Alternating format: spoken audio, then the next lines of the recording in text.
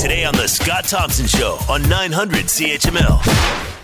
Press release here from the Sikh Motorcycle Club of Ontario.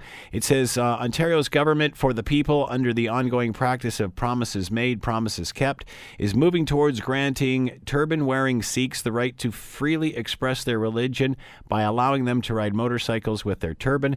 An exemption for Sikh riders will make Ontario the fourth province in Canada to grant such an exemption. Alberta, alongside BC and Manitoba, and as well the United Kingdom, have already recognized this basic right.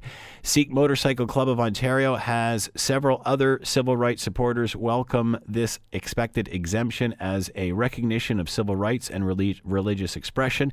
On behalf of Canadians, we thank Premier Ford for his leadership. This exemption shall be another milestone in the long-standing Canadian tradition of championing human rights. Ontario has 40% of Canada's Sikh population. All right, with that, lots of discussion about, is there an issue regarding insurance?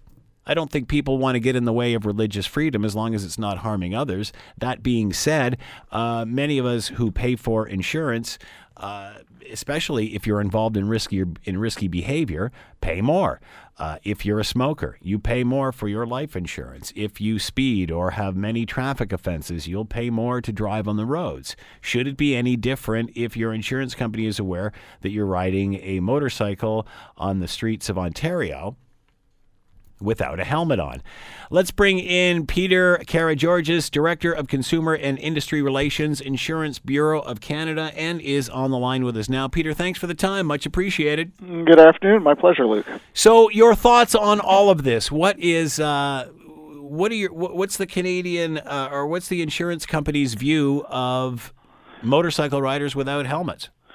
Well, our concern with anyone on the road is that they be safe and use all sorts of safety measures, from seat belts in cars to helmets when they're riding bicycles and motorcycles. And so that is the critical message here, is to do what you can and take advantage of safety features to minimize injuries from crashes.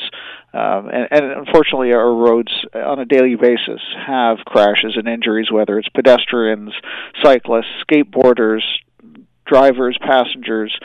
We need to do a better job. We need to make our roads safer. And so when we look at this issue, you need to understand, I guess, also the population. And so from the insurance industry's perspective, there is no method currently and that allows an insurance company to know what percentage of its motorcycle population that it insures may be of a specific religion, like Sikhs. So it's difficult to, if not impossible, to group those risks. People who are riskier drivers, that shows up on their driver abstract. A person's religious beliefs and religious followings doesn't show up anywhere. So we can't necessarily look at how you group those and charge a rate that might be according to their risk they present. So there will be no adjustment of rates for people who drive motorcycles without helmets? As things stand today, no. And we look at similar provinces that have enacted such legislation. Alberta earlier this year. Insurance is about data and statistics, and so we would need some time also to determine whether or not that's having an impact.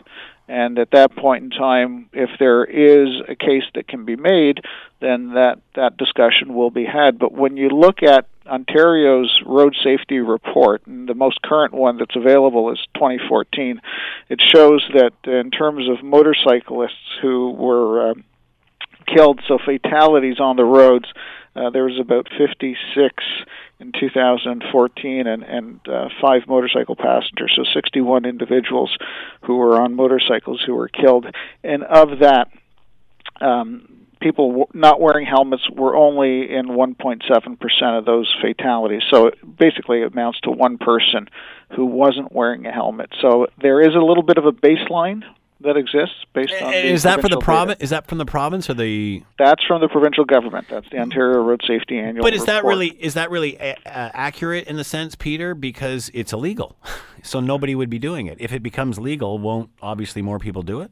Well, drinking and driving is illegal too, but we still saw in 2014 that there were 13.8% of crashes involved individuals who were impaired, greater than 0.80.